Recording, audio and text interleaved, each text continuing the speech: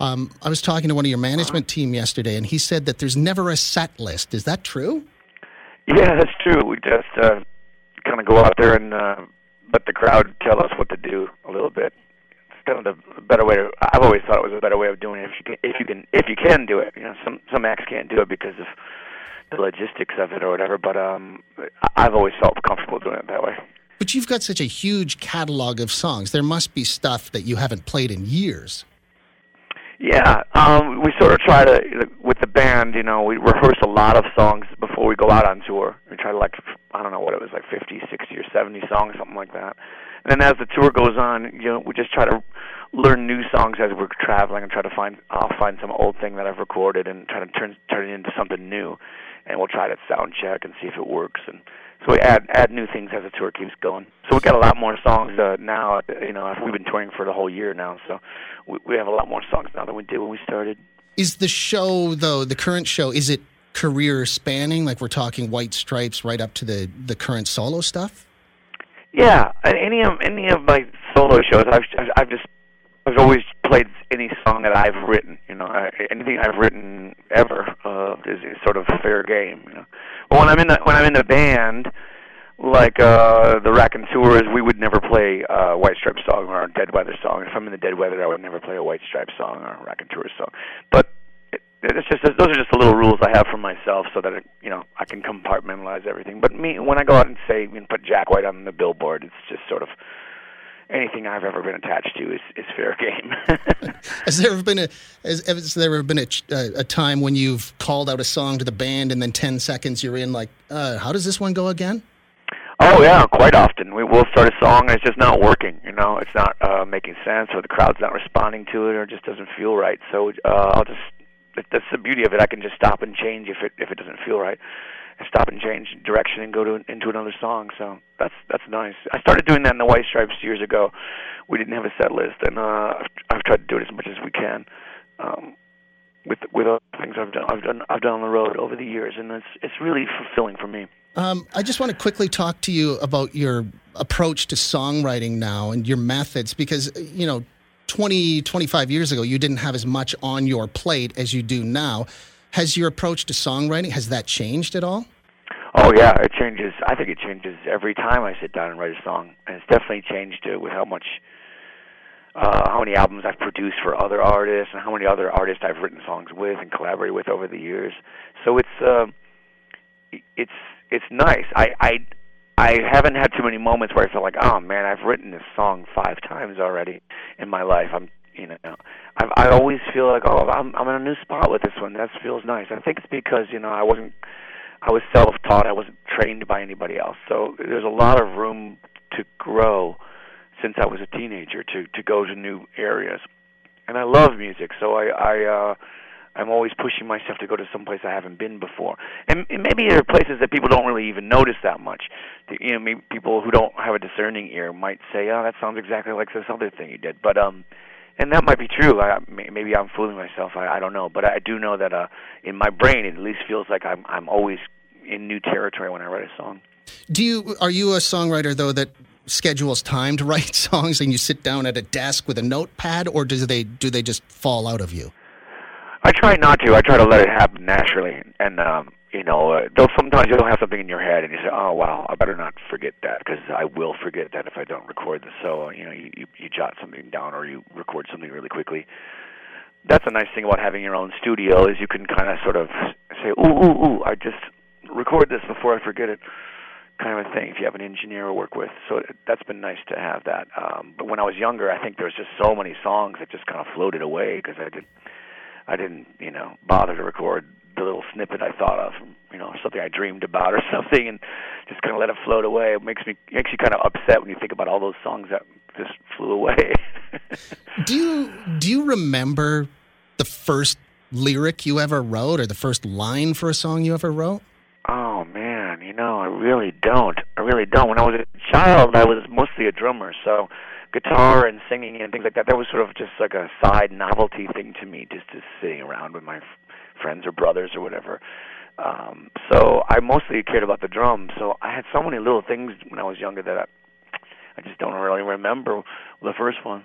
There was a lot of, you don't write great young. You're just kind of stumbling and trying to put things together. So, but I remember doing that and liking it.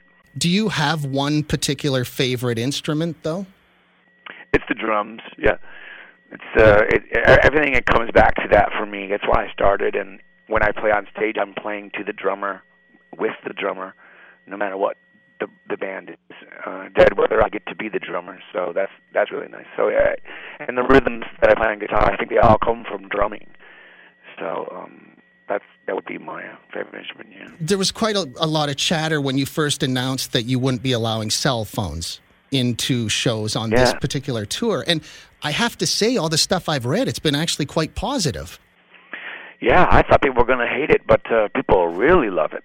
I mean, it's almost like 100% positivity. It's crazy. I think that people really are just realizing that, they already have these experiences when they go to the movies and when they go to church or whatever it is. There's a lot of activities and things that people do where they do, put their phones away and engage in something, an art form, whatever it is. So it's nice that, I think just that hasn't been done in rock and roll yet. It hadn't been done in a lot of other areas like films and whatever. But so it's nice to see how much people love it, and I just want more and more people to pick up on it, because I think it changes the whole concert dynamic. Everybody's involved in a better way, and it's just great. I kind of feel like people were maybe waiting for somebody to say, hey, put that thing away. I think so, too, yeah. I think everybody kind of enjoys it. I think it's everyone I know whose cell phone turns off or they don't have service when they go camping or something. They're just so happy that that someone else took it out of their hands for a couple of days or whatever, or a couple hours. From the artist's point of view, though, how does that feel when you're standing on a stage and you're trying to connect with how does that feel when you look out there and you see people staring at screens? What comes over you? It just seems like disconnected, you're not, everyone's in their own little world. It's like if you ever have a meeting with, 10 people in a room and people are on their cell phones, you just realize it's kind of as weird as standing there reading a book while you're talking to somebody. It's just a little bit like you gotta concentrate on one thing at a time, and it comes off sort of as rude, I mean, obviously, Broadway, they don't allow that at Broadway shows. People get kicked out for taking out a cell phone and stuff like that. But I think it was just in rock and roll, there's just kind of no rules usually. So this was just kind of strange to have a rule. It was more of an experiment from my point of view. So let's see how people react. Maybe they'll get something cool out of this, and I think people really have, which is really surprising to me. I love it. Well, on behalf of my social circle and myself, thank you for doing that. I'm looking forward to a night out where I don't have to stare at everybody's phone. Nice, yeah. There have been artists in the past that have started record labels, but with Third Man, you've taken that to the next level in that you're not only an artist, you run the label, there's the studio, the retail operation, the online operation. I feel like you're way more involved in the industry than your peers are. Would that be correct? Yeah. If you're trying to insinuate that I'm the hardest working man in show business, yes, you're right. You're correct. Exactly. I'm trying to make you laugh. But I mean, having the pressing plant was sort of the last stone in the pyramid for me to think holy moly, man, we really have a humongous operation here at Third Man Records. We can do everything we now have a photo developing lab. We can take the photographs in our photo studio. We can develop them in the darkroom. We can do the artwork there in the department.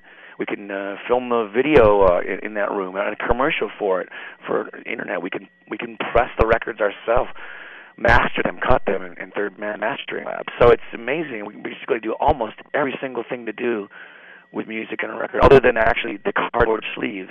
Yeah. There's not very much that we don't do anymore. So that's an amazing thing to have. A lot of the major labels don't have their own pressing plants. Actually, most of them don't. So that's an amazing thing to have.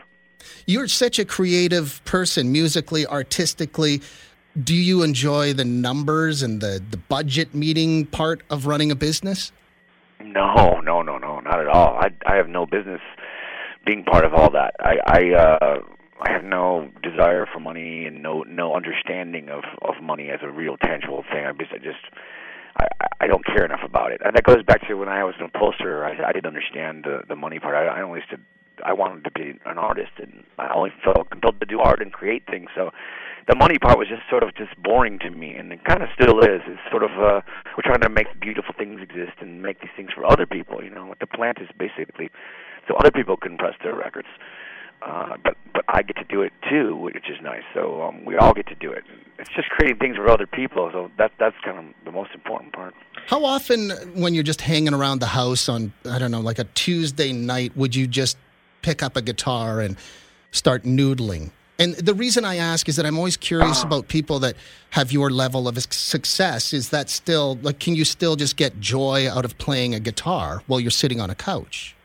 Yeah, you can, of course, but you know, I for myself, I've always tried to be careful about falling down different paths, you know, which is sort of like getting really, really obsessed with technique, or really, really obsessed with history, or really obsessed with, you know, different kinds of chords and strange ways to play chords. I try to keep it very simple in my head and not get too, you know, or about the equipment, or what style, kind of guitar, and why it's such a great thing to have a certain Les Paul or Stratocaster or whatever. You know, you just gotta be careful of those traps you can fall into, because you can become sort of like a record collecting nerd or something, or a guy who likes to fix amplifiers or fix recording equipment. If you go down these certain paths, which all those are great things to do, except if you want to be an artist and write, you have to keep kind of one foot always out of the zone, so you don't get taken away from being creative, you know.